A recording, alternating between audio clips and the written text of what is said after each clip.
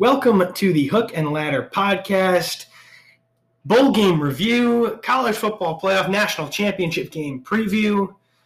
Wow, and we're pretty much done with the college football season. With Colin O'Donnell, I'm Justin Santup. Probably 2 more episodes left, this one, and then our final wrap, and we'll give out all our awards and all types of shit at the end of the season. But Colin, how are you? How was your Christmas week, your vacation? Wasn't much of a vacation? Not much, but it's good to be back. I mean, had a couple weeks off, I guess a week and a half off of podcasting as we watched the bowl games. Yep. You know, saw a limited amount of family members, not really much, but it was nice. It was a nice break. What about you? It's good. It was good. Bowl game picks, not great, you know? Yeah, just about how the rest of the season's gone. Yeah, we kind of puttered along. It hasn't been terrible. You know, if you're picking the right ones, you're doing well. But if you bet every play, you lost money. We're sorry for that. We lost money too. That's how it goes. So I was actually getting curious about it because I've really started to track everything. So I've tracked college football, I've tracked college basketball, golf, I track everything. And I've been looking at other professional gamblers, people that really publish their picks. They have losing seasons, you know, there will be seasons where they go, you know, plus 20 units, and then some seasons they go minus 4 units. It happens. I'm not sure what we are. We're probably minus 11, minus 12, something like that. It was rough, but it is what it is. You know, we provide more than just gambling. Right. Also, sick new logo out. Yes. Yes, thank you, Ellen. Yes, so good shout out to Colin's sister, who's incredibly talented. The logo's awesome. If you like the logo, like the fucking podcast, rate, review, subscribe, do whatever the hell you got to do. We're up to six 5-star ratings now. Good. You know what? Make it 7, make it 8. And if you leave a review, we'll read the review live on the pod starting whenever we come back next year. What we need to do is we need to be more creative. I was thinking about a Twitter. Yeah, we should get a Twitter. We need to be more creative with how we market this. Yeah, I agree. And this was a trial run this year. You know, we decided to start it. I think we. You know, when we're big and we've got a nice setup in New York. Yeah. Where we come in, we got TVs all around, and we come in, and this is the only job we're doing. You know that people go back and they listen to this, they're like, "Damn, these guys really sucked a while ago." Yeah. So we gotta. There are things that we need to do, but you know, I think the first thing that we should be really proud of, and I think we should pat ourselves on the back here. We fucking made it through the goddamn season. We did it. We did it every week. We tried to be as timely as possible. I think we were. I'll take responsibility. I was a little late sometimes with the editing, but we made it every week. Most weeks we did a pick and a review. And you were telling me a few months ago, most podcasts don't make it. No, they don't. Through a few episodes, we made it through a full season. We're gonna try to think about how we're gonna do some college basketball stuff in the off season because we don't want to have such a big gap. But we're still working through the kinks of that. But right now we're still full on college football. We got 1 game left. I've got my Alabama future that I gave out episode 1. You did, and he has that Mac Jones Heisman pick that he gave out. I have that. Week That's 1 as well. That's not gonna hit. I honestly hope Devontae Smith wins it. Yeah, me too. But that was an impressive pick. Yeah, thank you. I was. You know, we're gonna have to go back and listen and see how we did. I mean, for what it's worth, the other Heisman pick I gave out was Malik Cunningham, and I gave out it was a disaster. JT Daniels. You know what, Colin? You shouldn't be upset about that one because that was not your fault. Yeah, it was Kirby Smart, but if he had started from the beginning of the season, who knows the kind of number? He could have put up numbers like Kyle Trask did, right? Yeah. I mean, Georgia has a better defense. They definitely would have been in the SEC championship. Yeah. I can't. We're going to think about it next week. Throughout, we should talk about it this weekend. There are some things that we should go back. We should think about our favorite hits from the year. We'll have a nice little celebration podcast. That's what we'll do. All right. First game we gave out. I gave out Marshall plus 4.5. You gave out Buffalo minus 4.5. On Christmas Day, Buffalo hit. Before we even get into it, We head into the championship game. Colin's 53-60. I'm 54-61. We are both 9-10 in bowl season. So the season-long race is going to come down to this championship game if we have separate picks. I'm not sure we do. We will try our best to, I think, be opposite sides. Yeah, opposite sides, yeah. Ending tie is like it's a soft dick.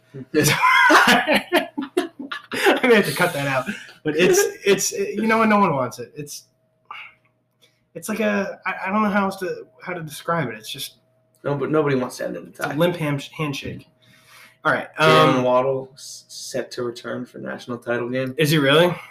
That's one of the big articles I'm seeing right now. Wow. All right, we will get into it. We'll get into the national title game towards the end of the pod. We're going to build up in chronological order. So Buffalo beat Marshall 17-10. Did you have any takeaways, Colin? Marshall fired their head coach. Yes, they did. They said it came from above, not the athletic director. Yeah, I heard that the West Virginia governor was actually involved. Why? It's West Virginia, man. It's a small state. I don't know. Like, from what I heard, I think, is it Jim Justice or something? I don't know. Doc Holliday. No. The West Virginia. Oh, that governor. sounds right. Jake, my buddy Jake was talking about it. Jim Justice. Yeah. So. Yeah. So like, I don't know. I guess he went to Marshall, so he's a pretty big booster. Okay. And I'm seeing like he was like, get him out of here. Why?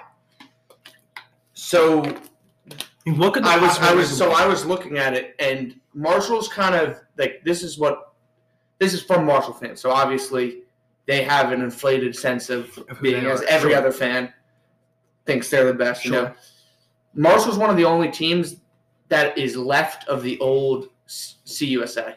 Okay. Like back in the day, it used to be Marshall, Louisville, UCF, like Houston. Yep. Cincinnati, USF. Yeah. All those teams. And Marshall's one of the old guard. They're one of the last teams left. Okay. And they're kind of mad. They think SMU. They think of the teams that are in there, like they should not be losing games to FAU or Western Kentucky. Like Marshall is a very long football history, and that's kind of their opinion. They're like, we should be winning the Conference USA every year, and we should be next in line to move up. Like Marshall's opinion is that when Cincinnati gets swooped up by the Big 12, the Americans should be calling Marshall. Okay, that's kind of delusional, but yeah, well, that's the thinking, and the thinking is they're not winning Conference USA. It's not good enough. Conference USA is down, and it is down. It's one of the worst conferences. Probably it is the worst conference. And it's one of the worst, yeah. Maybe the MAC. This year it was. Yeah. But, yeah, so they really... I mean, the MAC beat them. Right? Yeah. Buffalo beat Marshall, so...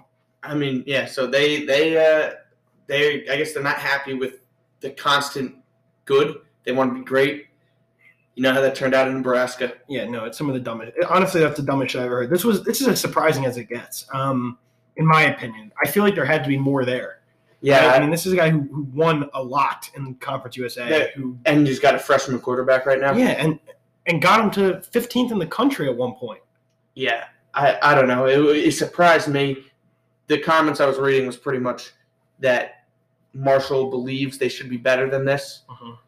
They've been like good to mediocre, but they want to be above that. They want Conference USA titles. Mm-hmm. And the other thing is that this is more like kind of speculation, rumors, mm-hmm. but pretty much there's on like forums and stuff that mm-hmm. the good players at Marshall were allowed to run wild in practice. Interesting. You don't like to see that. No, you don't. And so something a good player may get away with it that somebody like a walk-on would not.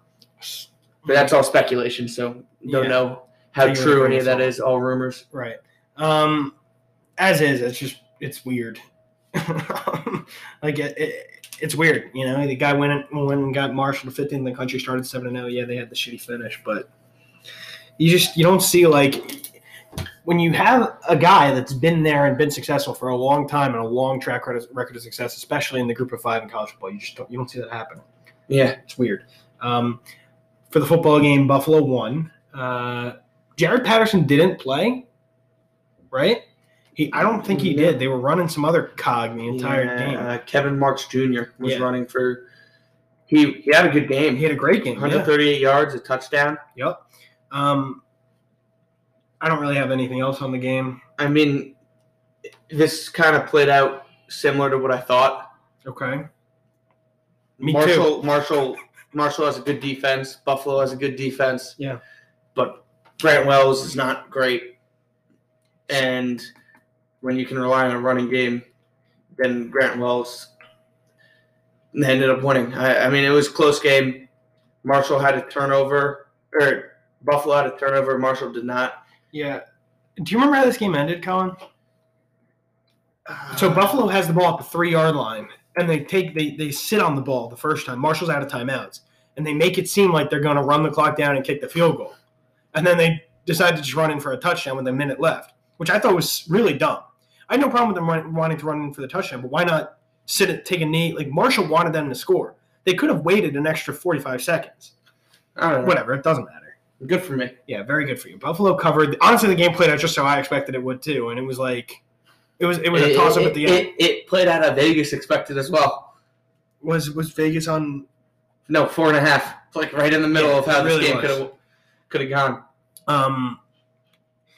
But no surprise, good way for Buffalo to end the season. Lance Leipold has done a really good job there, and I'm surprised he's still there. I think apparently he was number 2 for the Illinois job when they went to Bielema.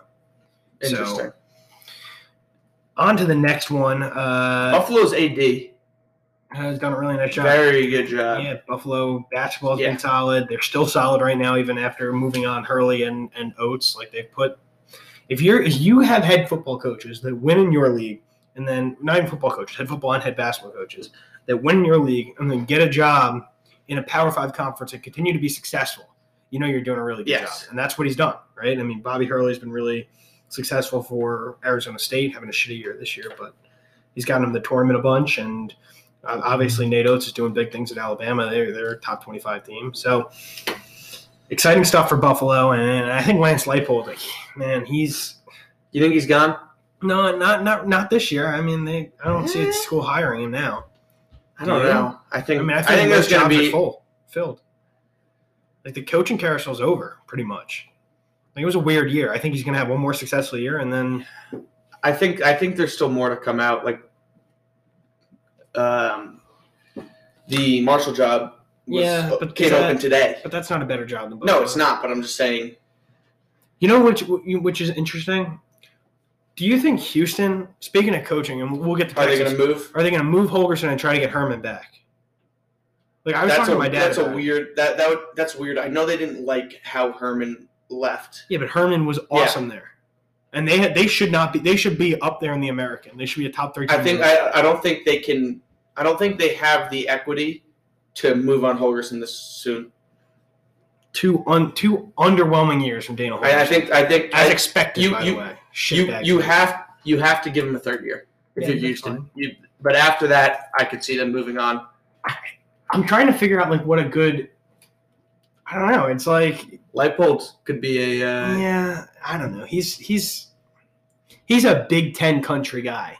Yeah, that is true. He was Wisconsin, and then like he's a guy who I thought would have been a good fit at Illinois, and I could see him at like a Purdue after they inevitably move on from Jeff Brom. Although Jeff Brom is making a ton of money, but he's not a very good football coach in my opinion. Anyway, we digress. Saturday the 26th, Georgia State blew out Western Kentucky. I was dead wrong on that. What did I tell you about Western Kentucky? Bunch of bums. Although it's another instance of the Sun Belt beating the conference. Yes, that was kind of my thinking. Also that Western Kentucky's been god awful all year. Yep. But the Sun Belt has surpassed Conference USA as the 3rd best Group of 5. Yep. And Conference USA is now 4th. It's probably the 2nd best Group of 5. Better than the Mountain West? I think the Sun Belt had a better year than the Mountain West this year. Coastal, Louisiana. They might be. They might. Thinking about what Ball State did to San Jose State in the bowl game, like but San Jose State had 9, 10 opt-outs, right? Like they were that was a limited team. Interesting. Anyway, I didn't watch any of this game. You were talking about Saturday, December 26th. It's a college basketball Saturday. This is. I think there's not much more to say than it's a good performance for the Sun Belt. Georgia State has been a program on the rise recently. 6-4. This team was when I played NCAA 14. I played as Georgia State because they were the worst team in college football. They were underdogs to FCS schools maybe 3 years ago, and I think the FCS schools covered in those games. Yeah, it's wild. Like, how disrespectful does it have to be when Kennesaw State comes into your building and whips up on you? Yeah. Like, it's not North Dakota State. Yeah, that's true. It was a really good year for Georgia State. Good way to finish it off. 2 of their 3 losses to Louisiana Lafayette by 3 and App State by 4, like Arkansas State by a touchdown. Like, the only game that really was not that they had no chance was the Coastal loss, and we obviously know how good Coastal was this year. So that's a really successful year for Georgia State. And, I mean, I got to look in and see who's returning, but they're going to be a factor, I would assume, next year in the Sun Belt at the top of the conference. Another Sun Belt Conference USA game, Louisiana 31, UTSA 24. Really impressive job by UTSA. Their coach was out with COVID. They were down 24-7 at one point, and I was counting my money on Louisiana. I thought they were going to roll them. Oh, you placed on this? Yeah, I did. I thought Louisiana was going to roll them, and they didn't. UTSA came back and made it interesting, and they're on the rise. Well, so what's really interesting is, like, this was UTSA's first year, new regime, ton of newcomers on the roster. Cover 3 has been harping on this guy. I don't know his name, the UTSA coach, a lot because I guess he's like a classic Texas guy. Jeff Traylor. Let me see. Does he look like a classic Texas guy? Yep. Yeah, I think he was saying his wife was like hotter than. I don't even know what he said. It was a very classic Texas quote, and they were talking about it. But UTSA had a really impressive season, 7-5, being able to get. He is a classic Texas guy from Gilmer, Texas. Played at Stephen F. Austin. Started his career as an assistant coach at Big Sandy High School. Then went to Jacksonville High School in Texas. Then was the head coach at his alma mater, Gilmer, Texas. Was the special teams coach for Texas. The running back coach for SMU. Running back coach for Arkansas. And then the head coach for UTSA. So, Texas through and through. Yeah. 7-5 is impressive. To get 12 games in this season is very impressive. And also, when you look at this, they lose close to UAB. They lose close to BYU. Yeah. They lose close to Army. The only real game they got beat in is FAU, and after that, they rattled off 3 straight wins down the season. Like, this is a good team. Yeah, and didn't quit against Louisiana, and we know Louisiana is a very good football team. Only loss was to Coastal this year, beat Iowa State. Like, Louisiana is real deal. And I was surprised they didn't finish the job and roll UTSA. I mean, a win is a win, but Louisiana's really become the cream of the crop in the Sun Belt for a while. Napier's back, right? We think. I mean, I don't know where else he would go. I mean, the Sun Belt is really a conference on the rise. So I'm trying to think of like Napier's going to end up coaching the SEC. Yeah. Right. It's just hard to envision which SEC job is going to open up. I mean, Ole Miss is committed to Lane Kiffin long term. It seems like Tennessee is going to be the job, but they're not. Tennessee is the job. But we know how Pruitt. I don't think Pruitt's getting fired.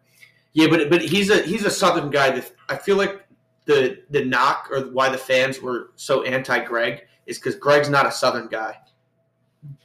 He's not, but he also killed it in Florida. Yeah, but that's not like. But if Tennessee wants to win, you got to recruit Florida. The thinking if you win in the SEC is like, we're the SEC, we're the best conference in the country. Yes. We need somebody who knows how to do it our way. Bring somebody from the Big Ten. The Big Ten's overrated. They don't want anybody from the North. I think that's the thinking. Yeah. Not saying it's right. Yeah. Well, and there is legitimacy to it in recruiting. Well, like, so Bielema is a guy who was super successful at Wisconsin and then didn't quite win. You know, he was pretty good at Arkansas. I wonder what Arkansas ceiling is. He was good at Arkansas, but we've seen Arkansas be a top 10 team in college football under Petrino. And yeah, I wonder what Arkansas ceiling is in the new SEC. I think Arkansas ceiling is a top 10 team. There is not an SEC team other than, I mean, I don't want to say Vanderbilt because I don't know what the hell Clark Lee's going to be able to do there, but like every SEC team, if you run through, they've had their years where they've popped up and been a top 10 team. Because they can recruit. They're all the same. Yeah. They're all the same, like big ass Southern. Have you seen Clark Lee's hires? I saw he hired somebody as the GM. He hired Barton Simmons from Cover 3. Guy, yeah. He hired him. He's like the Barton's like the he's the recruiting coordinator for 24/7. I think that was actually a really good hire. Brilliant. I'm sure he's got tons of relationships. He hired Syracuse's special teams coordinator, who I think Syracuse had the best special teams in the ACC. Okay.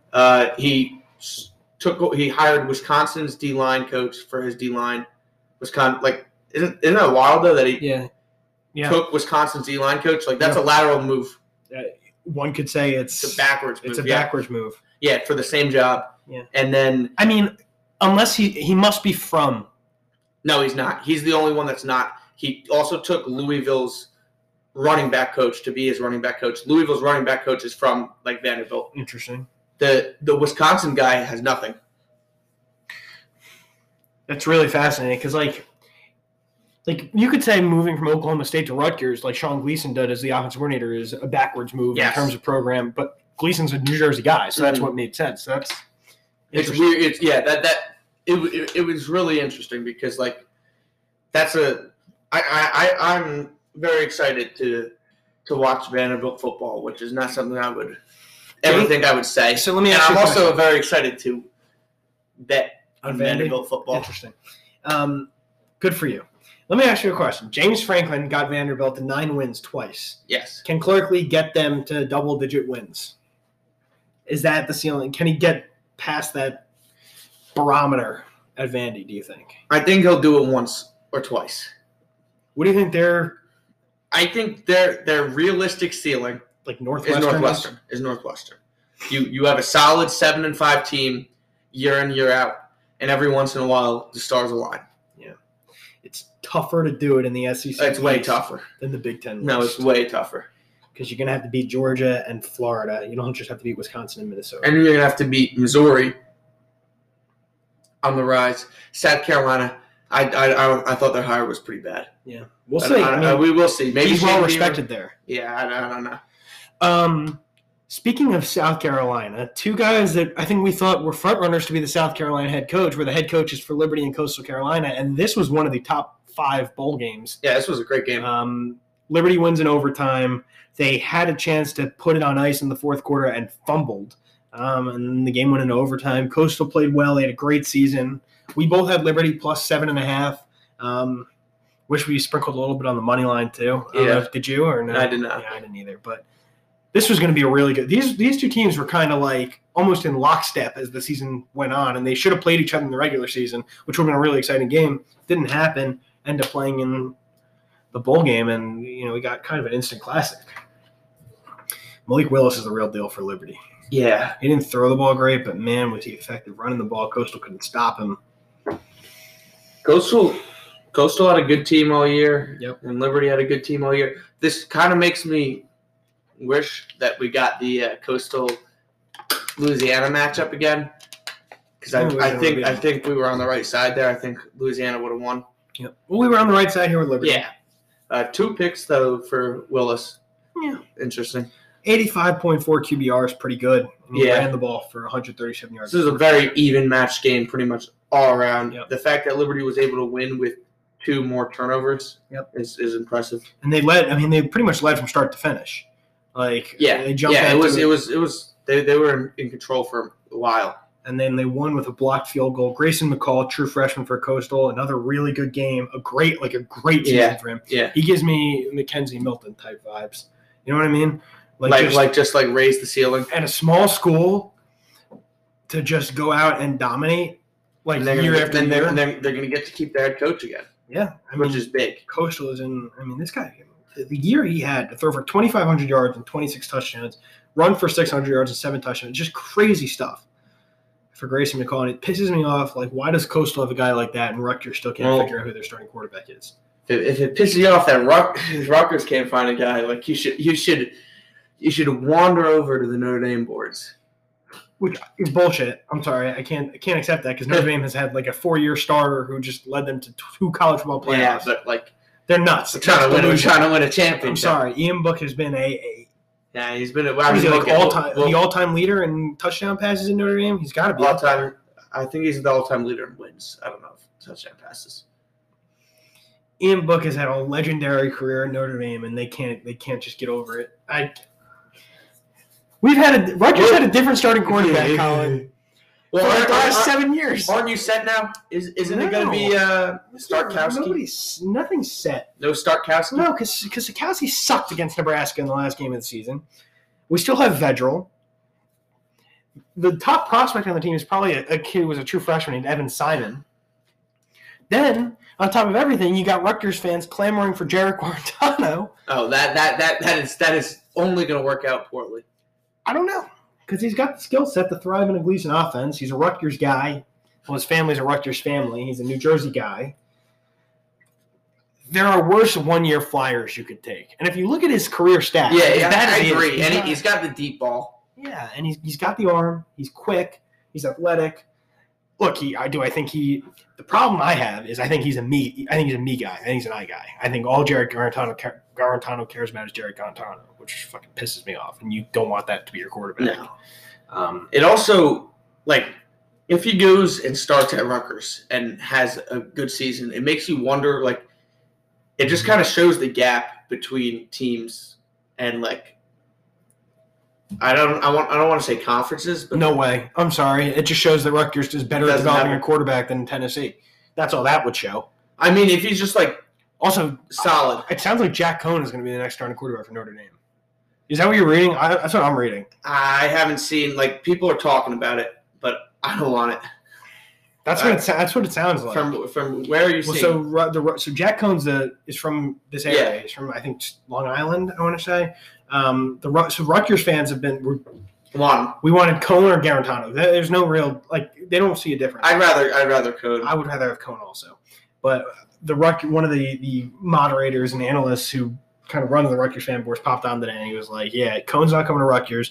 He's leaving. He's leaving the Big Ten and he's going to a high-level Midwest school." You put 2 and 2 together, it sounds like Notre Dame. Now I'm sure there are other options, but he's been popping up on the boards. I haven't read much into it because I want to start Buckner. Yeah, but it's really hard to start somebody who just had his entire season canceled. Yeah.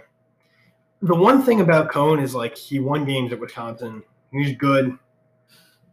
He's not. I mean, oh man.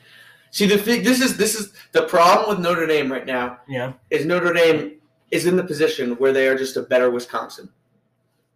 Yeah, they're Wisconsin with slightly better players. Yeah, which is not a great position to be in. No, it kind of lowers your ceiling, but they got it lowers your floor. Like Notre Dame has a low floor, and they have a medium ceiling.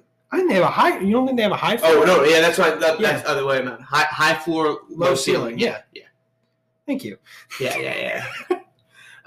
Anyway, Liberty was a really good win, and Hugh Freeze is done there, taking them from pretty much an FCS team to a top 25. Well, they've really invested in football.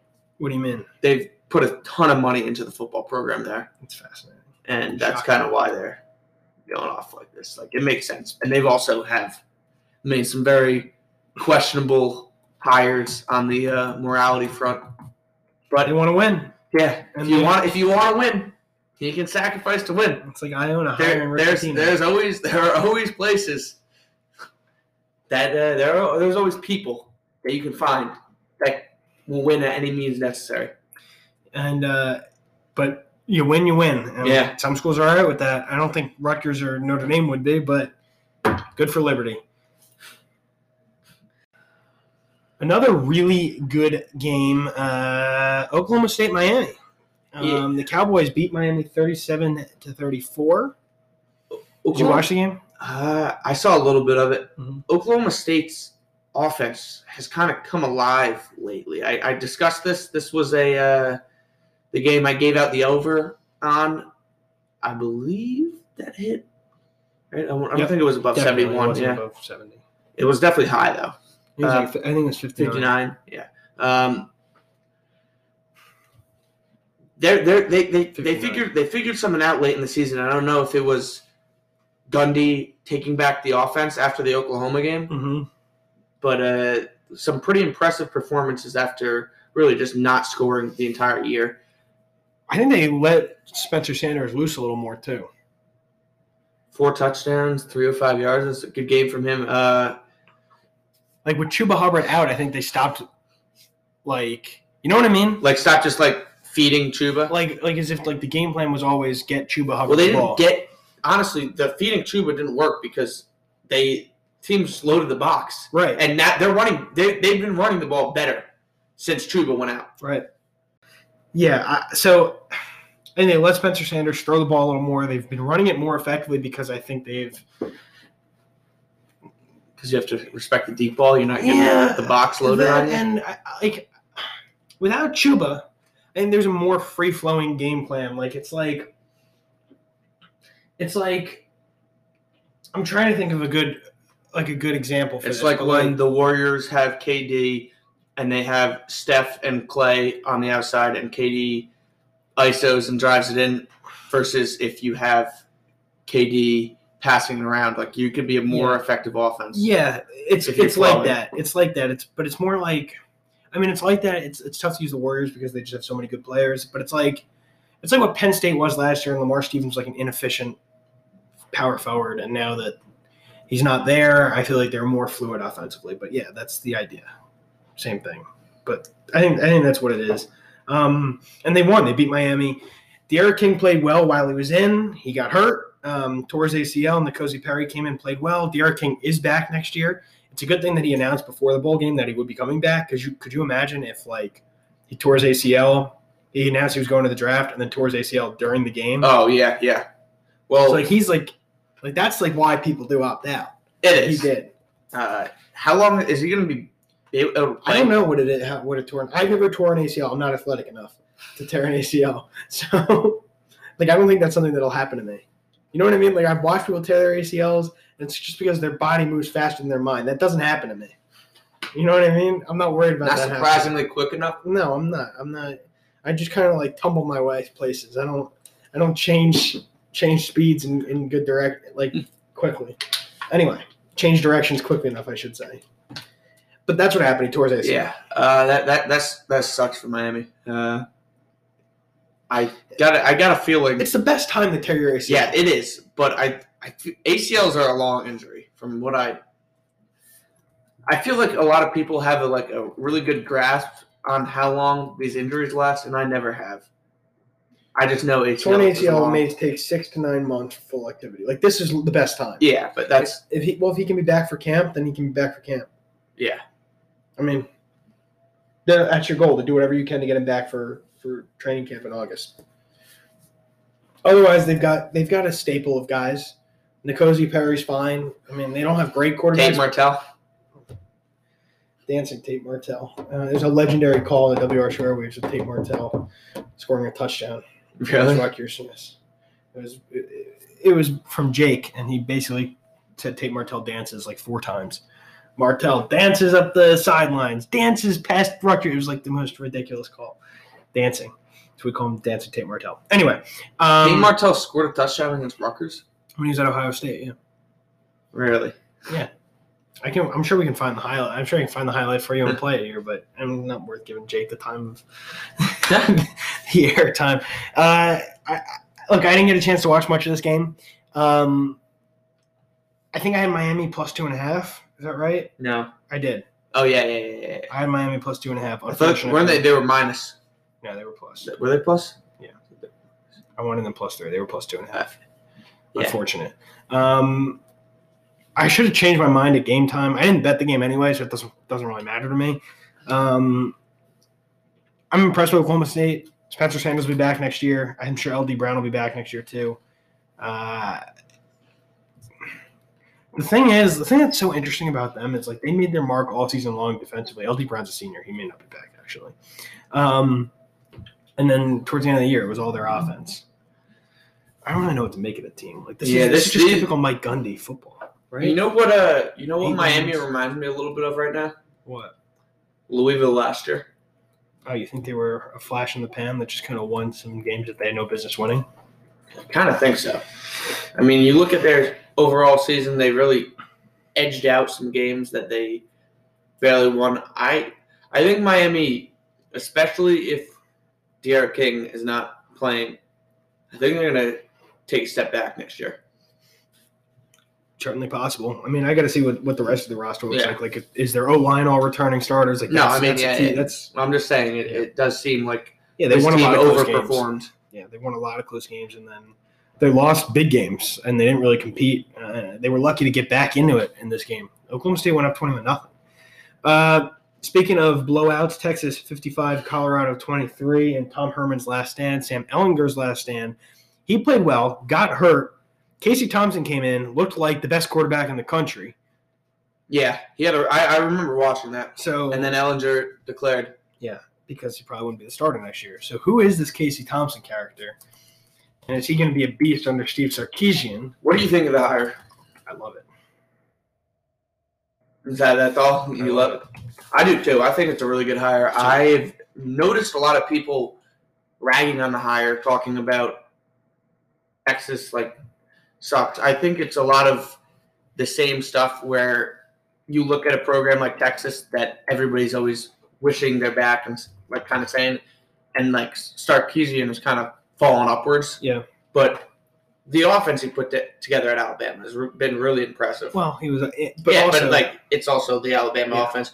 But I think that the Saban coaching for there's no coaching for Devontae Smith. You give him the fucking ball. But make some unbelievable plays. The Saban's a coaching facility for coaches that can't coach. You know, how he takes all the bad coaches and makes them good coaches. Mm-hmm. I think it's got a pretty solid track record. And it got Sarkisian a really big job. Mm-hmm. And it makes sense. Sarkisian's a good coordinator, and I think he could do it, although Texas is a really tough place to win. And you're going to have to compete with Lincoln Riley and an Oklahoma team that figured out they have to improve on defense if they want to win a national championship. Yeah. I mean, it is a tough job, but it's also not. They're a top 2 team in the Big 12. It's very easy to top recruit. 2 programs, it's easy to recruit. The ceiling in Texas is a national championship. Mm-hmm. So I'd rather take a job where I had, bigger scope on me. No, I just mean national championship ceiling than there's job at Vanderbilt. There's been a lot of people ragging on the hire that I've seen, which didn't make much sense to me. Yeah, I agree with that. Texas, they could end up being pretty good. So it's really interesting. So he's really – you may get a kick out of this. I know I did. He's very close with Kyle Flood, and it sounds like he's going to bring Kyle Flood onto his staff as an associate head coach / offensive line coach or the offensive coordinator, 1. 2, there are rumors he's going to retain Chris Ash because the Texas defense improved dramatically throughout the year. Kyle Flood and Chris Ash on the same staff at Texas. Just small world for Rutgers fans. Can you? What if they win the championship? I mean, what if they play Greg in the championship? What if they play Greg in the championship? You'll find out soon enough. There's a very large gap between the good teams and the great teams. Okay, let me ask you this: Who do you think's the head coach at a program longer, Sarkisian at Texas or Greg at Rutgers? I think Greg at Rutgers, because I think Greg's not going to leave anymore. Greg won't ever leave. Yeah, and either Steve fails and is fired, or he's overwhelmingly successful and ends up in the NFL. That's what I think. Anyway, Colorado was a flash in the pan all fucking year. That's the take on Colorado. We had Texas pegged -9.5. That's one of our best bets of the bowl season. Yeah, it was. There was no doubt about it. Did you have the gall to pull the trigger on it financially? Because I didn't. I totally forgot. I don't know if I did. I don't think I did. You had Texas, right? Yeah. Okay. Yeah, we both. It was the same as Texas-Utah last year. Yeah. It was just Texas goes against a good Pac-12 team. It's over for the Pac-12 team. Because Colorado isn't even a good Pac-12 team. Oklahoma 55, Florida 20. Florida was basically playing with like nothing. Yeah, and completely undermanned. Oklahoma fans already ragging on it. Oh, we're so good. We beat Florida. Yeah, all right. Good job. The defense is a little bit better, You let up 20 points to Kyle Flask without Kadarius Toney or Pitts. Yeah. So here's the deal. Oklahoma. You won the game. You blew them out. You're going to start next year in the top 5. You want to go win a national championship and play for a national championship? Go. Don't lose to Kansas State. How about that? Don't lose to Kansas State, right? Mm-hmm. Go win every fucking game. Win the Big 12. Go to the college football playoff and prove you belong to be there. You're 0-4 in the college football playoff. That's it. And the reason is because the defense is starting to get there. Spencer Rattler, I think, is a pretty good quarterback, and now he's going to be year 2 as a starter. Oklahoma should be very good next year. They were good this year, but they were not. If you gave me a fully matched up Oklahoma versus a fully matched up Florida, like Florida without opt-outs. Yeah, I like Florida. But I don't want to, because I think you see too much of both, the narratives take over in bowl games. Is you see too much of one side saying, this game didn't matter, Florida didn't care at all. And then you see Oklahoma fans that are saying, look how we blew out Florida. We're the best team in the country. We should have been in the playoffs. Right. They're not, Oklahoma is not one of the best teams in the country, but this win should matter a little bit. Right. I think this win is good for morale. It's good because Oklahoma's been getting embarrassed in the playoffs every year. If Oklahoma made the playoffs again this year, they would have been embarrassed again. Right. Which is kind of the argument some Notre Dame fans made is if Notre Dame was in this game, I am very certain we could have beaten the shit out of this Florida team. I agree. So we could have had that, or we could see what happened against Alabama. I would always rather see Alabama because then you know how to get better. You know what you have to fix. That's why Oklahoma is trying to improve their defense tremendously, is because they went in, year out. They're like, we don't need defense. And then they found out they need defense because their offenses, the SEC defenses have better players, and they'll eventually get stopped when their defense can't stop Oklahoma State. They're not going to stop Alabama. Yeah. But I don't think this win has anything to do with the relative strength of the Big 12 versus the SEC. I don't either, and I don't think it should. I don't think you should think about it that way either, because we've seen plenty of the Big 12 had a great bowl season. Yes, but the bowl season was. It's more about matchups. Yeah. Well, yeah. Look, I don't really know what else to say. Oklahoma. I think the Big 12 was a very mediocre conference this year, and I picked them in most of their matchups in the bowl games. Well, so it's the tough thing right now, and just thinking about Oklahoma, okay, you beat Florida at face value, that's great, right? Florida had a ton of opt-outs. It is what it is, but you still, if you'd only beaten them by a touchdown, you beat them by 35 points, you did your job. There's nothing more to think about that, in my opinion. That's done. Now, what can you do after doing that? You can't go back in time. Oklahoma, you lost to Kansas State. You didn't deserve to be in the college football playoff. Your best win was Oklahoma State, maybe? Iowa State, probably. Okay, Iowa State, your best regular season win. Lost 31-14 to Louisiana. Yeah, exactly. Exactly. There's merit to the bowl season is important for building and for going forward and recruiting momentum. But there's a reason why the SEC is the best conference in college football right now. Yeah. And there is also a reason why the SEC treats bowl games like a scrimmage. Yeah. Because it does. The SEC teams know this, and I like to watch bowl games, so I don't want it to be like this. Yeah. But it doesn't matter for anything. Yeah. And if you're going to have a bowl game against a good team, that doesn't matter for anything. Like, why not have all your good players opt out and play your young players and get them important game time experience for next year when you're actually playing for something. That's a good point. Like the SEC, I hate the SEC, but they're the best for a reason. It's innovation. They do stuff like this.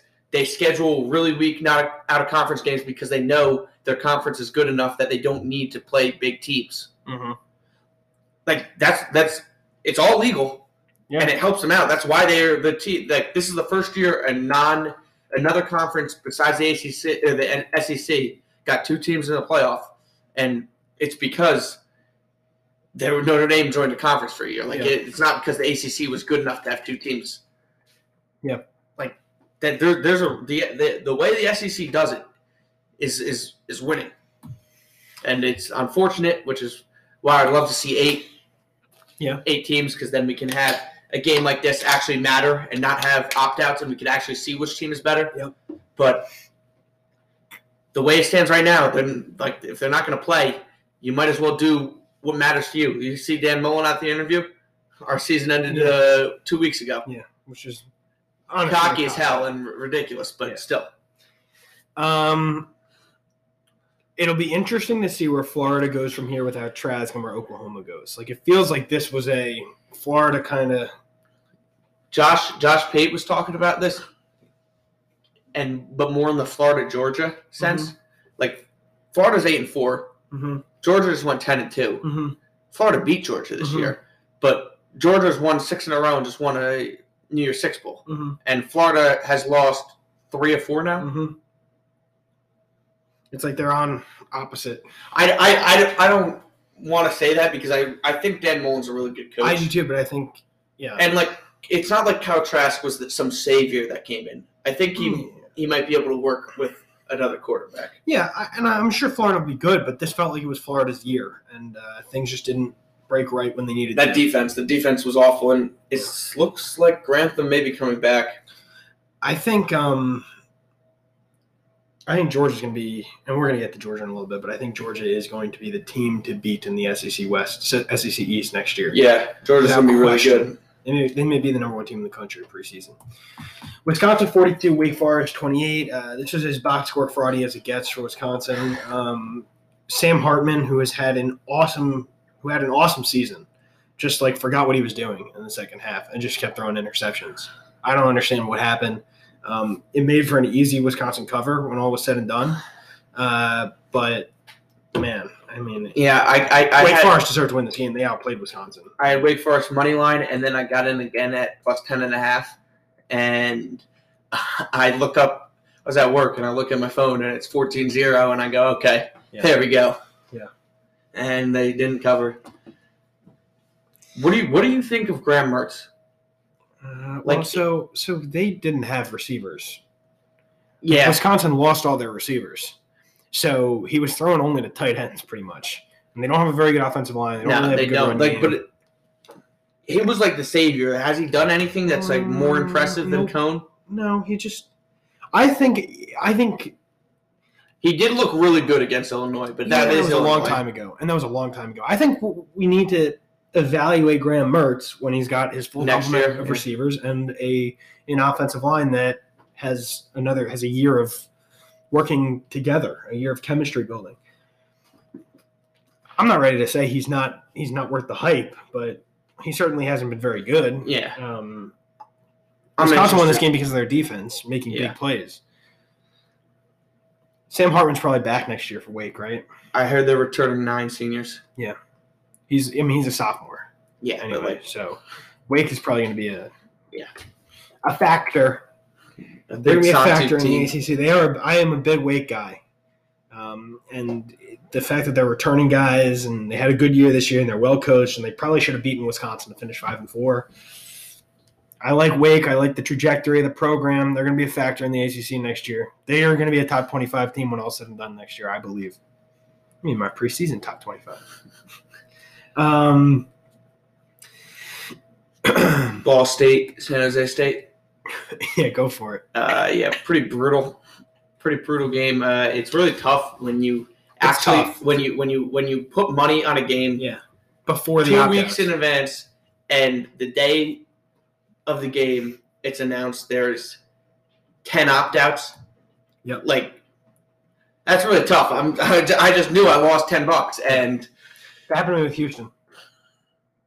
That's 20. They're down 21-0 in the first quarter. That's a lesson to be learned. I don't think you should be betting. I don't think we should be betting bowl games until unless it's a college football playoff game. You don't bet them until right before. Yeah, the thing is you see those lines. It's honestly it's a big thing in the COVID era too, because you never know who's going to be out in contact tracing So hopefully next year we won't have to deal with this anymore. Yep. We'll see packed stadiums and no COVID. Your mouth to God's ears. Yes. And that I won't have to be making a bet knowing it's dead before the game even started. Yeah, good shit for Ball State. 27-0 at the end of the first quarter. Jeez. Mississippi State 28, Tulsa 26. Tulsa had some opt-outs too, I believe.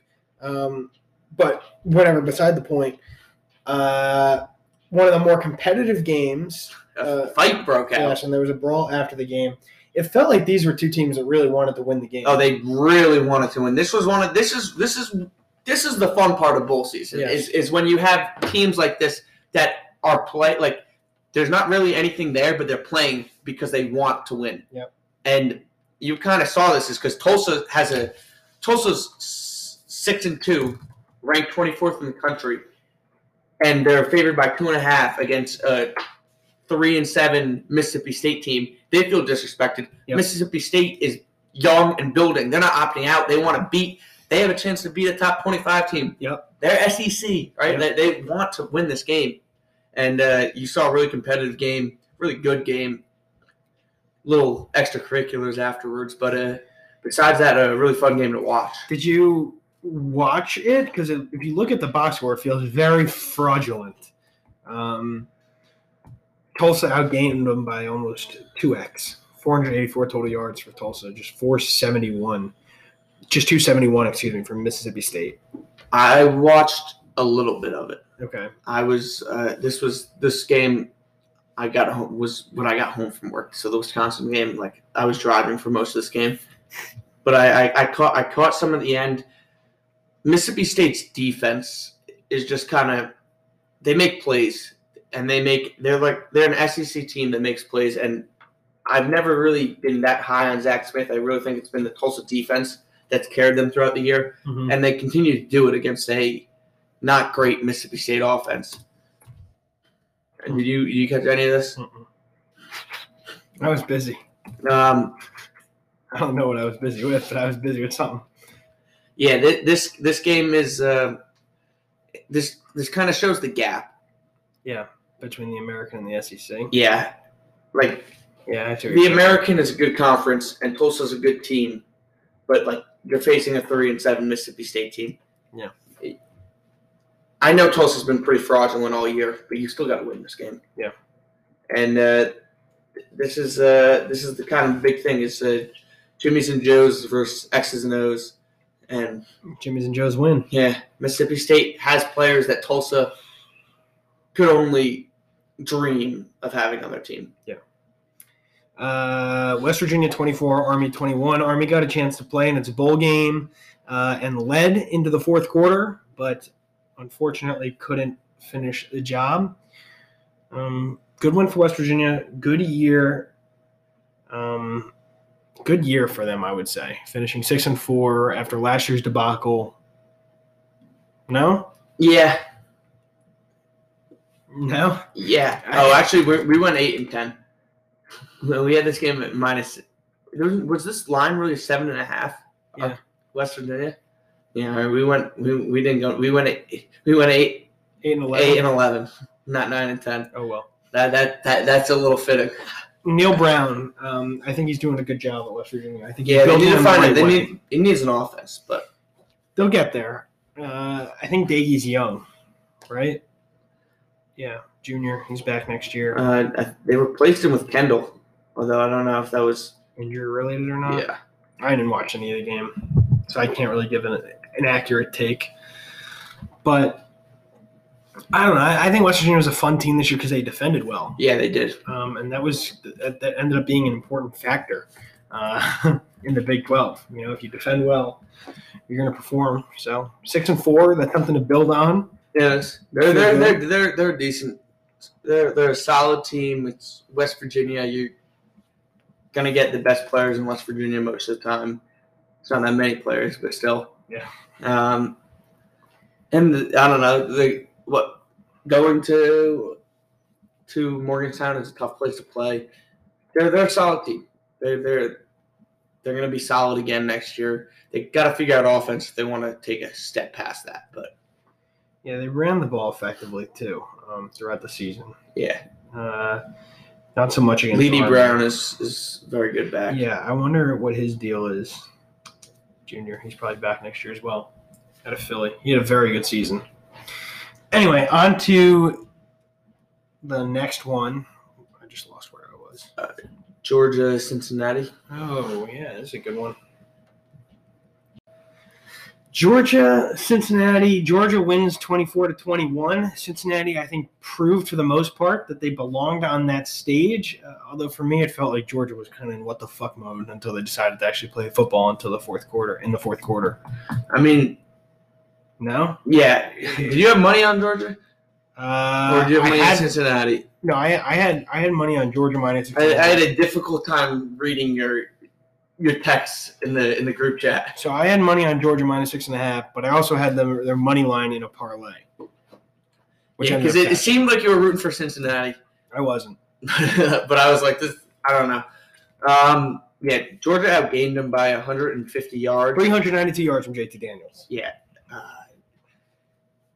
The Georgia defense was all right. Desmond Ridder made some throws, and then Georgia was like, okay, like, we're not going to let him score anymore. Mm-hmm. So I was impressed with Cincinnati's defense. I think they kept it in front of them. They played well. Like, they ran into a better team than them, which was unfortunate because even with the opt-outs. Yeah, even with the opt-outs. But that's because, like, the difference in opt-outs is, like, Florida, you lose all your receivers. Georgia, you still have your quarterback. You still have a very good running back in Zamir White. You still have your best receiver in Pickens. Mm-hmm. And the defense is depth. Like, there's depth everywhere on the defense. Georgia's going to be the team to beat next year. The Georgia-Clemson game in Charlotte. They played to start the season? Dude. That's going to be an insane game. Georgia money line. Yeah. I'm really impressed with Cincinnati's defense. Their offense was all right. But that's what the story's been all year with them. Marcus Freeman. Yeah, genius. Very, very highly touted. I hear rumors of LSU. Yeah. I've heard Notre Dame rumors. I don't think he's going to be at Cincinnati next year. Well, he looks like a player's coach, too, on the defensive side of the ball. You just watch his intensity on the sideline. Like, that's what you want your defensive coordinator to be. You know what I mean? Like, I think you want your offensive coordinator to be like a really good, like, X's and O's genius, but you want your defense coordinator to be, like, obviously good X's and O's, but, like, pumped up on the sideline, like, ripping everybody to pieces. Like, let's go. Like, pumped up. Like Venables. Is that what he's like? Yes, Venables is a psychopath. Yeah, there you go. I like psychopath defense. I liked Rex Ryan. He was a psychopath. JT Daniels threw for 392 yards. Yeah, JT Daniels has been very impressive, and it kind of seems like he's handicapped. What do you mean? Have you noticed that at all? No, what do you mean? It just doesn't seem like Georgia wants to rely on him until they have to. Yeah. Which, like, handicaps their offense. Like, in this game, they kept handing it off to Zamir White and getting stuffed. And then in the second half, they were like, okay, JT, just throw it. Yep. And then that's how they started moving the ball. Like, but they didn't win the game, really. They didn't feel like they were in control until they forced that big turnover. Yeah. Right? Well, I mean, they won on a 51-yard field goal. Yeah. As time expired. Like, they were never really in control of this game. But the fact that they came back and won, they were down 21-10 going into the fourth. It didn't. I don't trust Georgia's offensive coordinator. and I don't know if it's him or if it's Kirby Smart, but they have a quarterback, and they still seem to be they still seem to want to stick with their identity of defense. And you can have a great defense. Like, yeah, Georgia's defense is way better than Alabama's defense.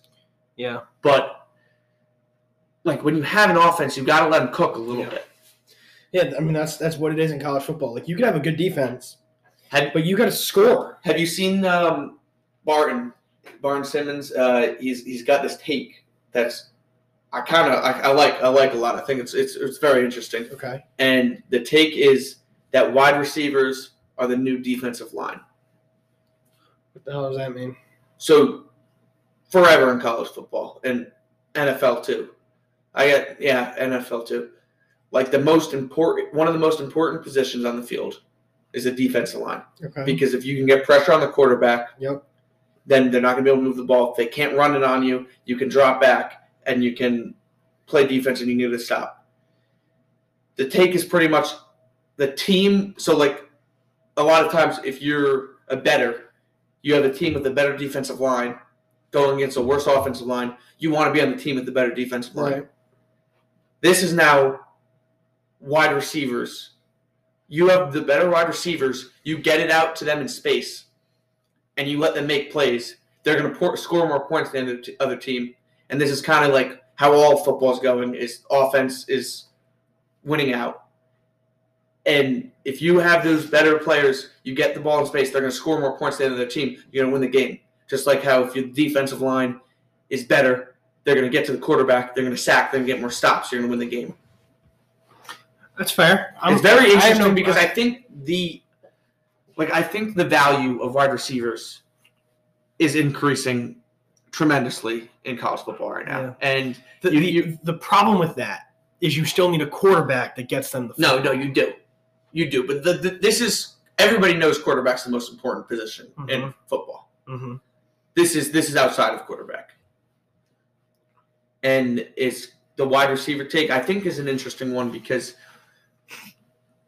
I think most people think you, like, go to the line first, right? Mm-hmm. Which I still think are very important. Mm-hmm. But it's an interesting take that the wide receivers are now one of the most important positions in football, as I don't think many people think about, like, oh, this team has great wide receivers. They're going to be really good. Yeah, that's a good point. I think lines. I think O-line, D-line, and but like if you have Devontae Smith running open every play, then you have a quarterback that can get it to him. Yeah, it's huge. Like, how are you going to stop him? And all the rules are pretty much favoring the offense these days. Especially favoring wide receivers. Yeah, holding, pass interference. Yeah. No, that's a great point. I don't have any issue with that take. And it's kind of like Georgia's the last team in the SEC, one of the last teams in the SEC that's holding on to the old SEC way of doing it. Run the ball, play defense. And they have a quarterback now, and JT Daniels makes plays for them all the time. Are they going to let him cook? Todd Monken is their offensive coordinator. Yeah. He was hired last year, I believe. I don't know, man. Because if Georgia lets JT Daniels cook, next year they may be the best team in the I don't understand why you wouldn't. Well, you're a defensive coach and you're stuck in your ways and you don't. Yeah, but like, as a defensive coach, wouldn't you know what offense is hardest to stop? Spoiler alert: it's Alabama throwing the ball a ton, getting the ball to their skill position players in space. I mean, that's what Chris Ash said. I mean, he was a defensive coach. He won a national championship as a defensive coordinator, and he said, "Yep, we're gonna run the spread offense because it's the hardest offense to stop." Yeah, we're down for him. What you find out is when you don't have skill position players and you don't have any quarterback, then that's why you see Wisconsin running like that, and that's why you see Notre Dame running the ball. Besides that, Georgia's really good. Their defense is really good. They're gonna. I think White's coming back next year. I don't know if Cook is. Okay. Their offensive line was pretty much all new this year, so they're going to be better next year. Pickens is going to be back. Yep. He's their best receiver, and he's really good. JT Daniels is going to be back. Pickens is the opportunity to be the next Devontae Smith. Yep. And their defense is just going to reload. I'm pretty sure he's the number 1 wide receiver in the 2022 draft right now. Yeah, Georgia is going to be really good next year, Yep. and I'm very interested to see if they let their offense put up points. Yep. Well, they're going to need to. The way college football's going, they're going to need to. Northwestern kicked the shit out of Auburn. Can't say we're surprised by that one. No, Auburn was pretty fraudulent, and they didn't have pretty much all year. Carson's going to be their new coach. He wasn't coaching them this game, obviously, because I think he was. No, he wasn't. He was there. He was there. They interviewed him during the game. Okay. He was in the booth. He didn't coach him. Auburn was not very good this year. Northwestern is a disciplined, experienced team, had more to play for. Like, it was just... Yeah, when you're Northwestern, you have a chance to beat Auburn. Yeah. Like, Auburn has way more talent than you. You've been called Reese Davis's. Like, yeah, you want to beat them. Like, these are 4 or 5-star guys you're going up against. Yeah. And they did. Yeah. There's really nothing more to it than that. Like, Northwestern, I think, was a better football team. No, they were the better and the more motivated team. Yes. And the better coach team, obviously. It's a great spot. It was such a great spot for Northwestern, and I feel good for the Big Ten because even though this is the big thing about bowl games is matchups make results. And this was a favorable matchup for Northwestern, but it's also you have to win the favorable matchups. Yeah. If you lose a favorable matchup, it looks poorly on your conference. Yeah. And this is a favorable matchup. You win it. Big Ten goes, look, we won a game against SEC. Yep. Good for the Big Ten. Also good for the Big Ten that they didn't lose this game because they lose the game. It means it's worse than winning the game. Such as the next game that we're going to go to, Indiana. Yes. Losing to Ole Miss. Yes. Which is a really bad loss, I think, for Indiana. No, it is. And for the Big Ten. Yeah. I mean, Ole Miss had opt-outs. Indiana was ranked in the top 15. And they did you see they removed the Big Ten logo from their jersey because they were mad they didn't get in year 6. Well, the problem with all these teams that bitch about where they end up in bowls and why they didn't make the playoffs or why they didn't do this is they have a bad habit of proving the committee right. They have a very bad habit of proving the committee right. And here we are with Indiana, and they prove whoever. I don't even think this was this wasn't like the Big Ten's choice. They just didn't have the bowl games available, right? Yeah. Yeah. So it was a Rose Bowl in the college football playoff year, so they didn't have the bowl games available. That's how it goes. Yeah. I am honestly. I'm stunned the way this played out. Ole Miss's defense has been horrendous all season, and Indiana's missing Penix as their starting quarterback. But jeez, I wasn't that surprised that they didn't move the ball on Ole Miss. Yeah. Ole Miss has allowed everybody to score. But the thing was, there's not one thing I look at the Indiana team that their offense did well once Penix went out. You know, the games they won. They put up 14 points against Wisconsin, 27 points against Maryland. Yeah. Maryland's got one of the worst defenses, and Wisconsin has a good defense but a god-awful offense. And, the defense, when Indiana, this goes back to what we've been saying all year long, and what we've been talking about is – in this day and age in college football, offense wins championships and offense wins games. And in this game, the better team, the better offense was Ole Miss. And there wasn't the thing about Indiana is if Indiana wasn't a great offense, but they had a really good running game. Yeah. Then you can beat Ole Miss because you can Ole Miss can't stop your running game. Yeah. But there was nothing that Indiana did well enough in this game to be able to consistently move the ball. And when you can't consistently move the ball and you're going up against an offense like Ole Miss, they're eventually going to get points no matter how good your defense is. And their defense is really good, but still very, very tough luck for Indiana. And I guess the Big Ten as a factor, but more Indiana. Yeah. I'm happy for Ole Miss. They extended Lane Kiffin. I think they think they're really onto something here. Their offense has been electric. 5-5 season for them was probably better than they were expecting. Yeah. I don't know. I think putting up that many points against Alabama won them some favor. Yep, that's a good point.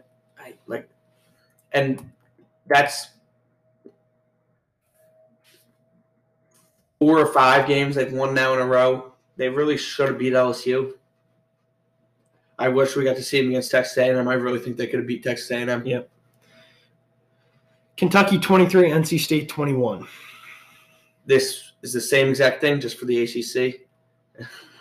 The bad SEC teams really showed out here, and this is kind of like the point. Do they have any opt-outs? No. That's the thing. The bad SEC teams were motivated. Yes, that's because this is a thing when you want to say, oh, the SEC isn't that good, which I would love to say. Like the Oklahoma-Florida game. Yeah. I would love to say Florida's garbage, but you look at these teams that Florida has beaten pretty handily. Yeah. And you look at what they're doing to the better teams in other conferences, and you wonder, this makes sense. Why did Florida get blown out? Maybe it's because they don't have any offensive players going in the game. And I don't know. I mean, NC State covered, but when you're 8-3 and ranked 23 in the nation, you got to win the game. You don't want to cover against a 4-6 team. I don't care how good the 4-6 team is. Yeah, I'm with you.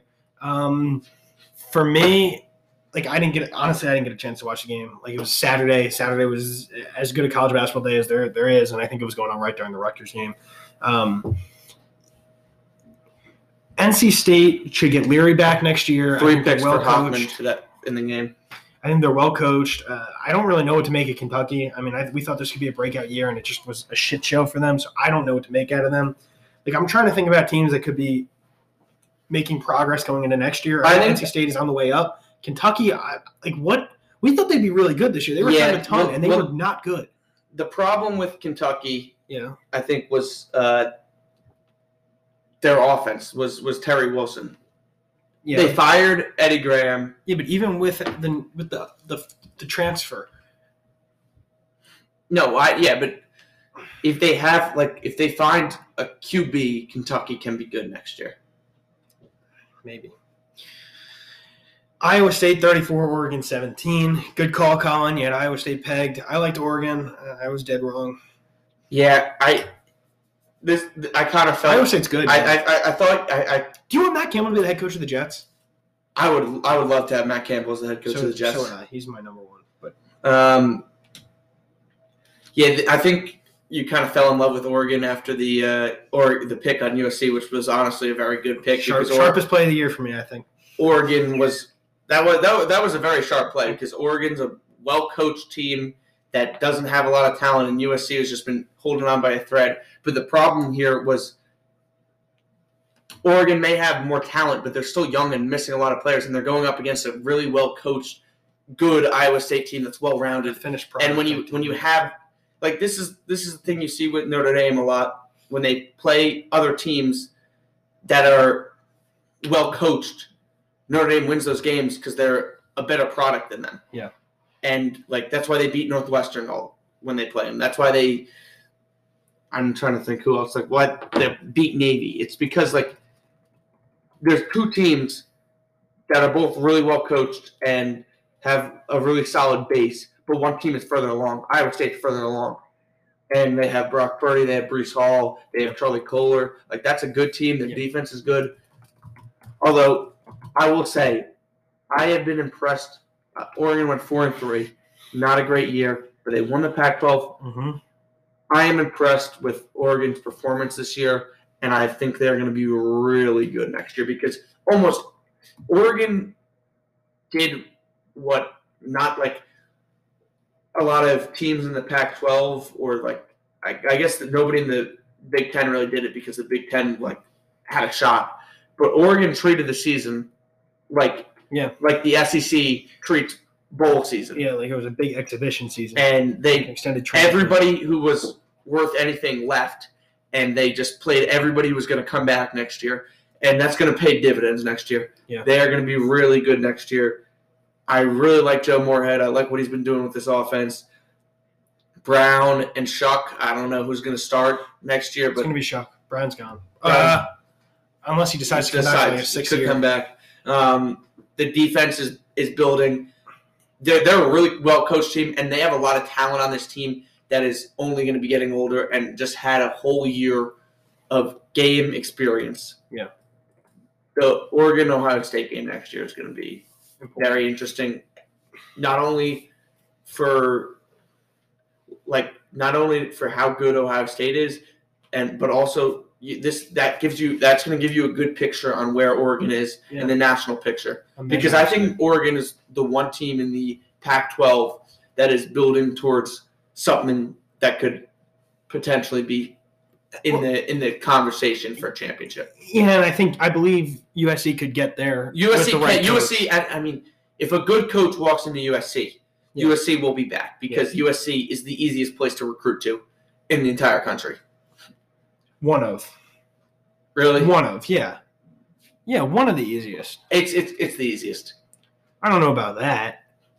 I walk up to you and I say, Justin, I got Snoop Dogg and Will Ferrell and the Song Girls, and we want you to come play in sunny Southern California at the Coliseum, one of the most historic stadiums in the world, with the great facilities. So as long as I'm a good coach and we have a good team and we're going to compete for the national championship. Yeah, that's a good point. All right, that's fair. You're good. It's so easy to recruit to. Yes. Is that it for all the bowl games? Did I miss any? I think we're good. I think that's it. We can go to the college football playoff. Yeah. Any other takeaways from bowl games before we move on? Oh no, we missed A&M. Oh, A&M North Carolina. Yeah. Good. This A&M covered. They did by the skin of their teeth. Yeah. They really shouldn't have covered. This was like this is the same thing. A&M's making all this arguments. Oh, we should be in the playoffs. No, you shouldn't. You won by the same amount Notre Dame won. North Carolina had so many opt-outs in this game. Yeah. And their three best players. They were losing this game. There was a very good chance they lost this game. Yep. It is funny. Like, yeah, they probably shouldn't have won the game. Yeah. And people I think A&M fans are celebrating the win. Yeah, they are, and they're like, yeah, they're like posting all this like Notre Dame, like look at the score. Yeah, you lost by 31. We lost 31-14. That's 14 points less than you lost. Yeah. And this is a team we beat without our starting center. On the road. With like North Carolina's actual like full team. And you beat them without some of their best players, and you barely beat them. Yeah. Notre Dame was the right. If we played Texas A&M, I'm pretty confident we'd win. I think it would be a good game. Texas A&M is a good team. Yeah, I mean, they were a good team. Yeah, I mean, I don't want to speculate, and we'll get into Notre Dame shortly, but Texas A&M had a very good season. I don't know if Jimbo's necessarily built. I think Texas A&M is flash in the pan. I don't know if they're a flash in the pan, but like I think they're more like a 9-3, 8-4 SEC. This is just a good team that got breaks. Yeah, and it was a good year for them. Yeah, they played at Alabama once. They were home against Florida, and and then besides that, the SEC was not like right. A&M won the game against Florida, playing in front of like a sold out Kyle Field. They did. Yeah, it was sold out pretty much. Yeah, like Jimbo's. I think they feel really good about having Jimbo Fisher as their head coach, as they should. They won. I mean, they're ranked 5th in the country in the final polls, right? Maybe 4th, whatever. Yeah, I mean, it's the same thing, but like, this is just kind of what drives me nuts of like all the conversation is because you look at stuff like this and you have clear data points, and people still go, no, Notre Dame sucks.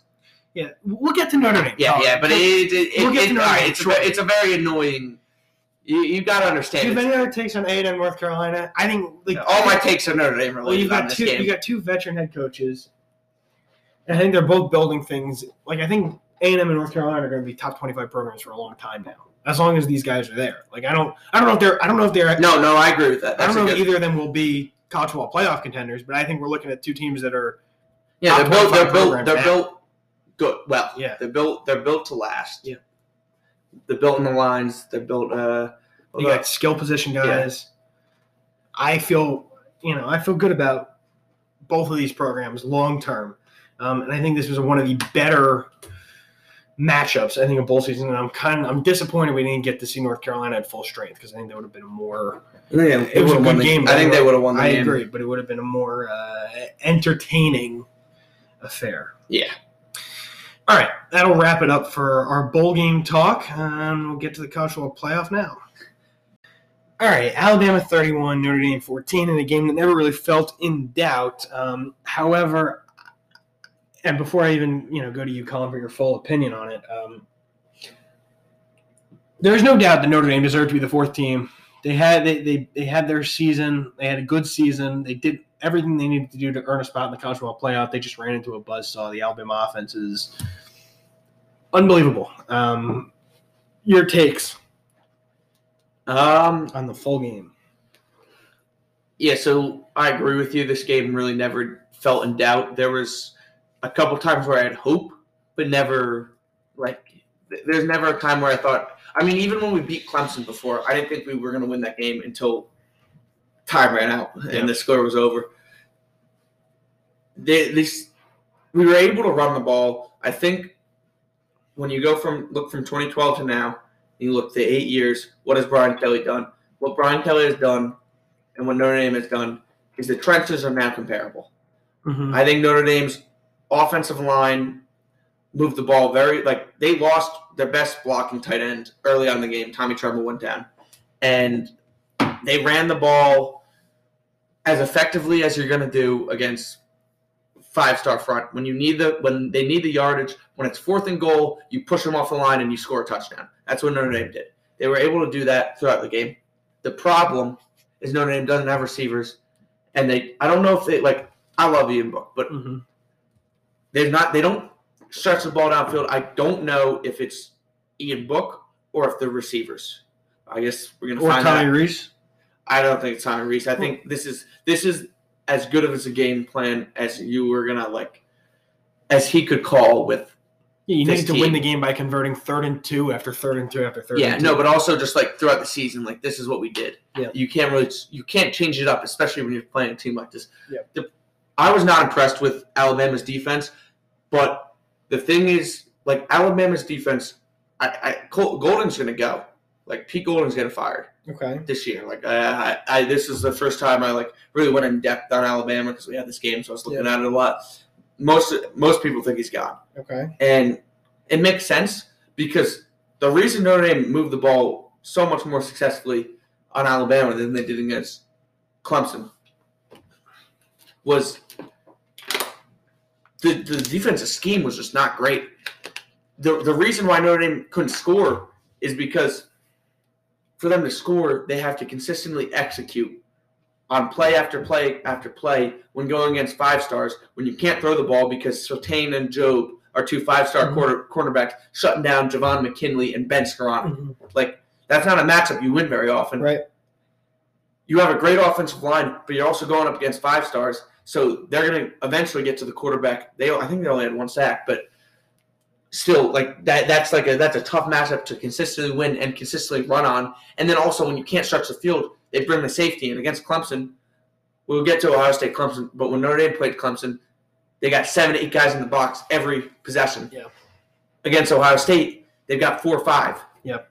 And Ohio State ran the ball on them because they could throw the ball deep. Notre Dame can't throw the ball deep. Yeah. Defensively, they held Alabama to as low a scoring output as you can expect. Yeah, this is the low for Alabama since 2018 when they lost to Clemson in the national championship game. Brian Kelly said after the game, this is how they think they're going to be able to win. Do you think they need to make any change? What changes could they possibly make other than, as we mentioned earlier, changing their entire culture and paying 5-star athletes? Well, what can you do? It's recruiting. Notre Dame has to recruit better. I think Brian Kelly knows recruit better or recruit different? Better. Okay, that's really hard to do because they do recruit top 10 classes but you year don't. in, year out. They don't recruit I know they don't recruit like Alabama and Clemson. No. I'm not saying that, but okay, go on. You have to. So there's a certain amount of 5-stars every year. Yes. That Notre Dame can get. Michael Mayer, 5-star. Kyle Hamilton, 5-star. these are guys you can get that can come to Notre Dame, and you can see, because Notre Dame doesn't have that many 5-stars. Like, you see Michael Mayer, this guy's a freshman, and you see him making plays, and you go, whoa, right? Like, you watch him out there. He's really amazing. Good.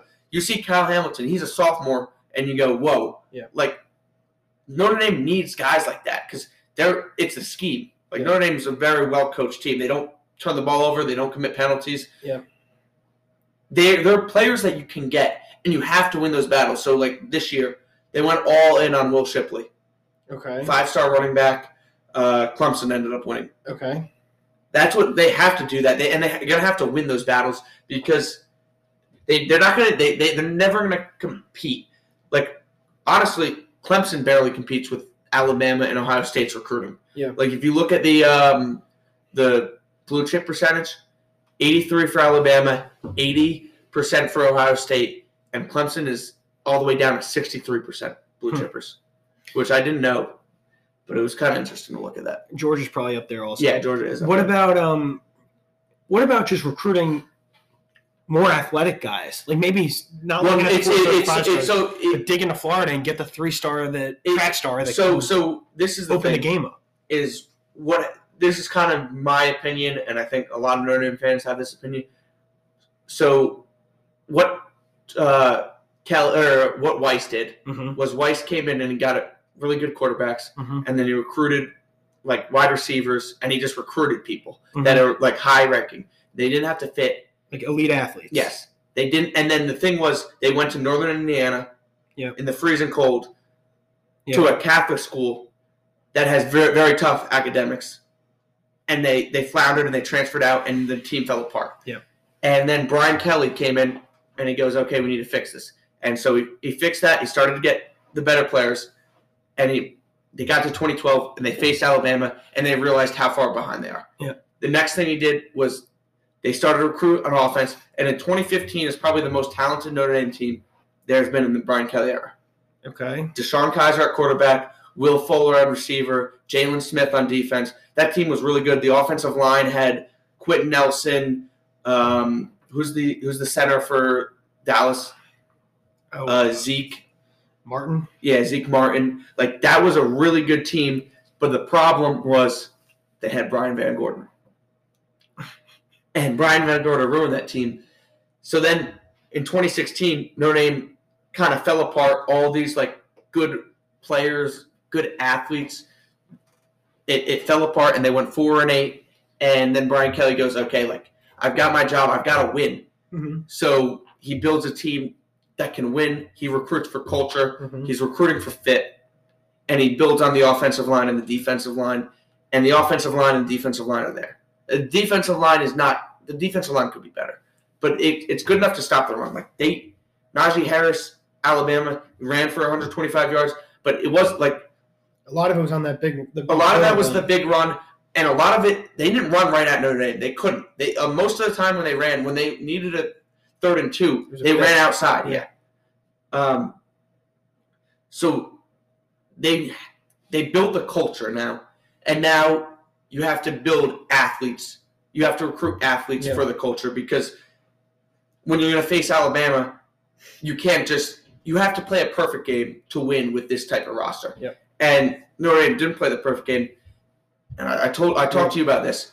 If Notre Dame played the perfect game in this game, the score is so it's 14-0. Notre Dame scores 14-7. Alabama scores 21-7. You get a stop right before halftime. You kick the field goal. It's 21-10. Then Notre Dame drives down. They get the stop to start half. They're driving down the field. Ian Book throws a pick. You can't throw a pick there. You got to get some type of points. So it's 21-13. Alabama scores 28-13. Notre Dame's driving down again, and they score a touchdown, but it's called back for an illegal shift. You've got to score there. That's 28-20. Alabama drives down, kicks a field goal, 31-20. Notre Dame scores on the last drive like they do, 31-28, and they get the onside kick. They have hope there. They have life. That's that doesn't require that much change. You're right. You make a field goal. You don't have a turnover. Yep. and you touchdown is not called yeah. back by a penalty. I gotcha. So but that's the only way you beat this Alabama team, and that's why they played the game like this, because you have to shorten the game. The more opportunities you give Alabama to score, the more they're going to score. Right. Like that. And that's how they want to play too. Yeah. Part of the reason why this game is low scoring is because Notre Dame played tight in possession, and then the other part is because Alabama, when they're up, they couldn't just run the ball on them. Yep.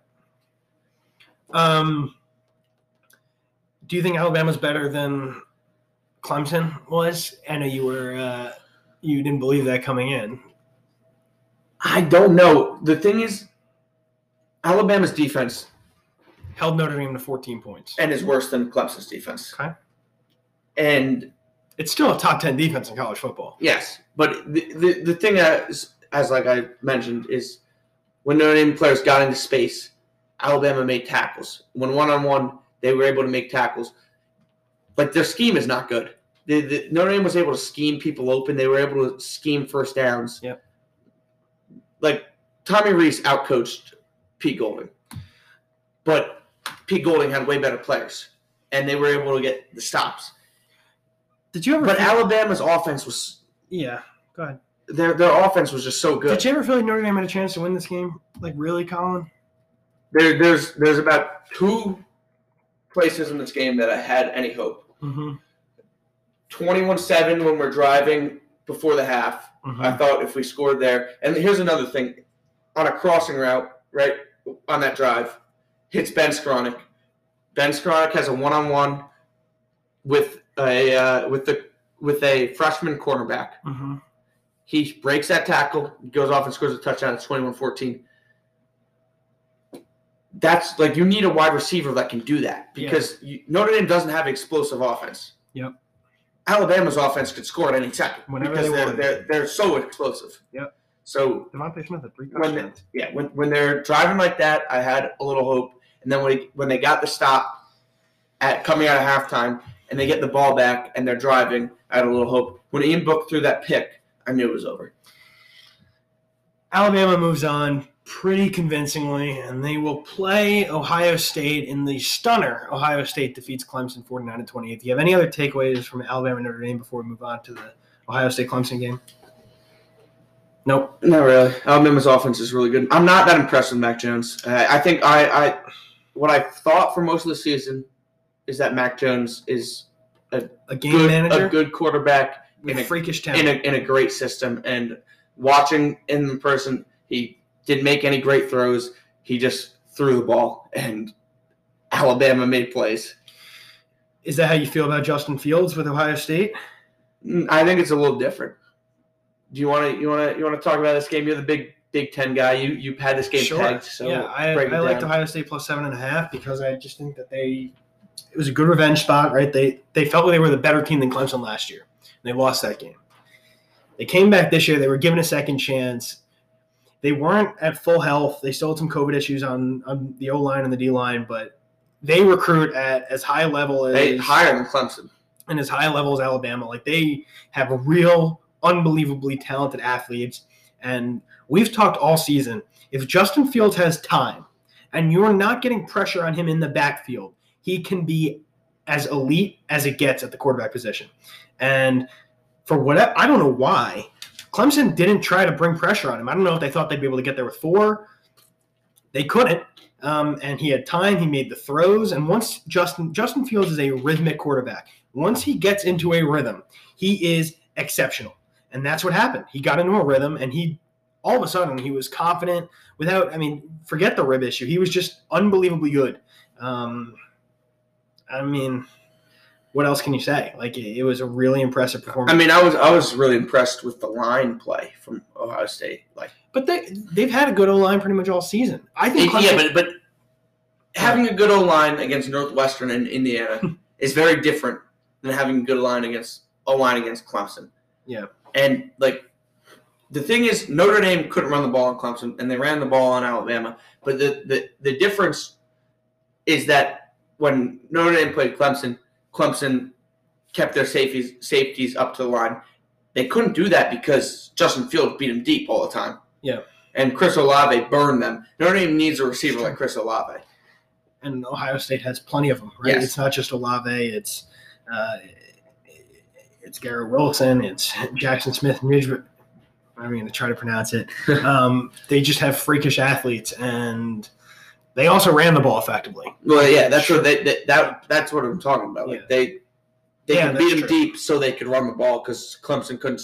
I mean, losing Skowski is a big loss, but they also their D line ate. I know Clemson's offensive line alive, and we've known that Clemson's offensive line was not great all year. Yeah, but the one thing they were pretty good at was pass protection. Yeah, they never could really run the ball, but they were pretty good at pass protection. They were the Ohio State D line showed me how far behind Notre Dame's defensive line is because they just blew those guys up. Well, no, I think year in and year out, Ohio State has one of the best defensive lines. But I hadn't known they were this good this year.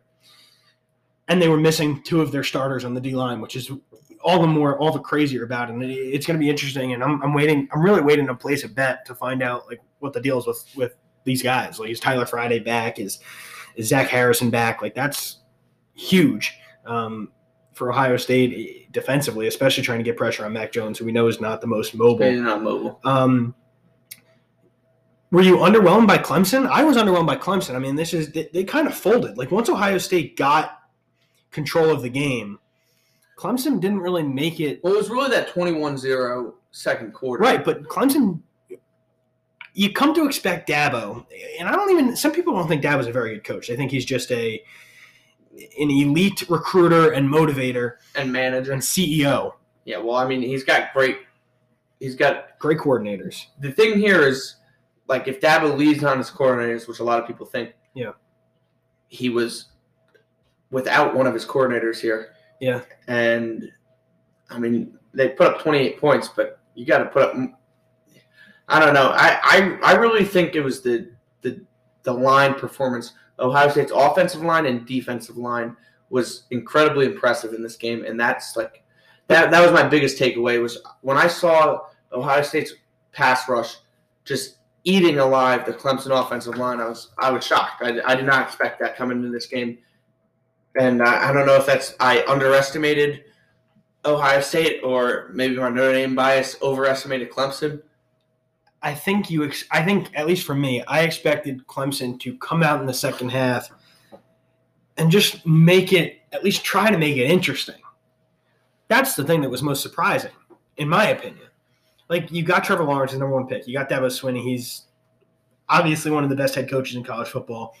Got Travis Etienne, you've got Amari Rodgers, Cornell Powell. Like, you've got all these big names, and you've got a really good defense even without Skowski. Like, I mean, Skowski's like the main cog. Classic Skowski, man. This guy's been ejected for targeting twice in the playoffs. Yeah. I was surprised that Clemson didn't put up more of a fight in the second half. I wasn't that surprised once I saw the – So you really think Ohio State is just that much better than Clemson? Well, so the thing is the line play. Like, Clemson couldn't come back because Trevor Lawrence didn't have any time. And also, this is the worst receiving crop Clemson has had in a long time. Yep. Like, Cornell Powell and Amari Rodgers are good receivers for most teams, but, like, Clemson's had much better. Yeah. Also kind of goes to the wide receivers in the new D-line. Like, who are the 2 teams with the worst wide receivers in the playoffs? Yeah, Clemson and Notre Dame. Clemson and Notre Dame. Yeah. And both teams got beaten pretty handily. But also, because if you can give Trevor Lawrence time, he can put the ball into spots where they can score. And the one thing about Clemson throughout this entire year is, like, I've watched a lot of their games, and a lot of the time I haven't been that impressed. I wasn't impressed against Syracuse. Mm-hmm. I wasn't impressed against Boston College. I mean, I wasn't impressed when they played Notre Dame. The Pitt game and the West and Virginia Tech game also, like, the Virginia Tech game, I did not – like, the final score was 45-10, and they covered. But throughout that game, they looked just kind of shaky. Like, they got turnovers, and that's how they scored. And because you can't make mistakes against a team as good as Clemson. But, like, that whole game seems shaky to me. So it seems to me like you have now changed your mind. You're not so certain on Clemson, more impressed with Ohio State. Going into the College Football Playoff National Championship game presented by AT&T.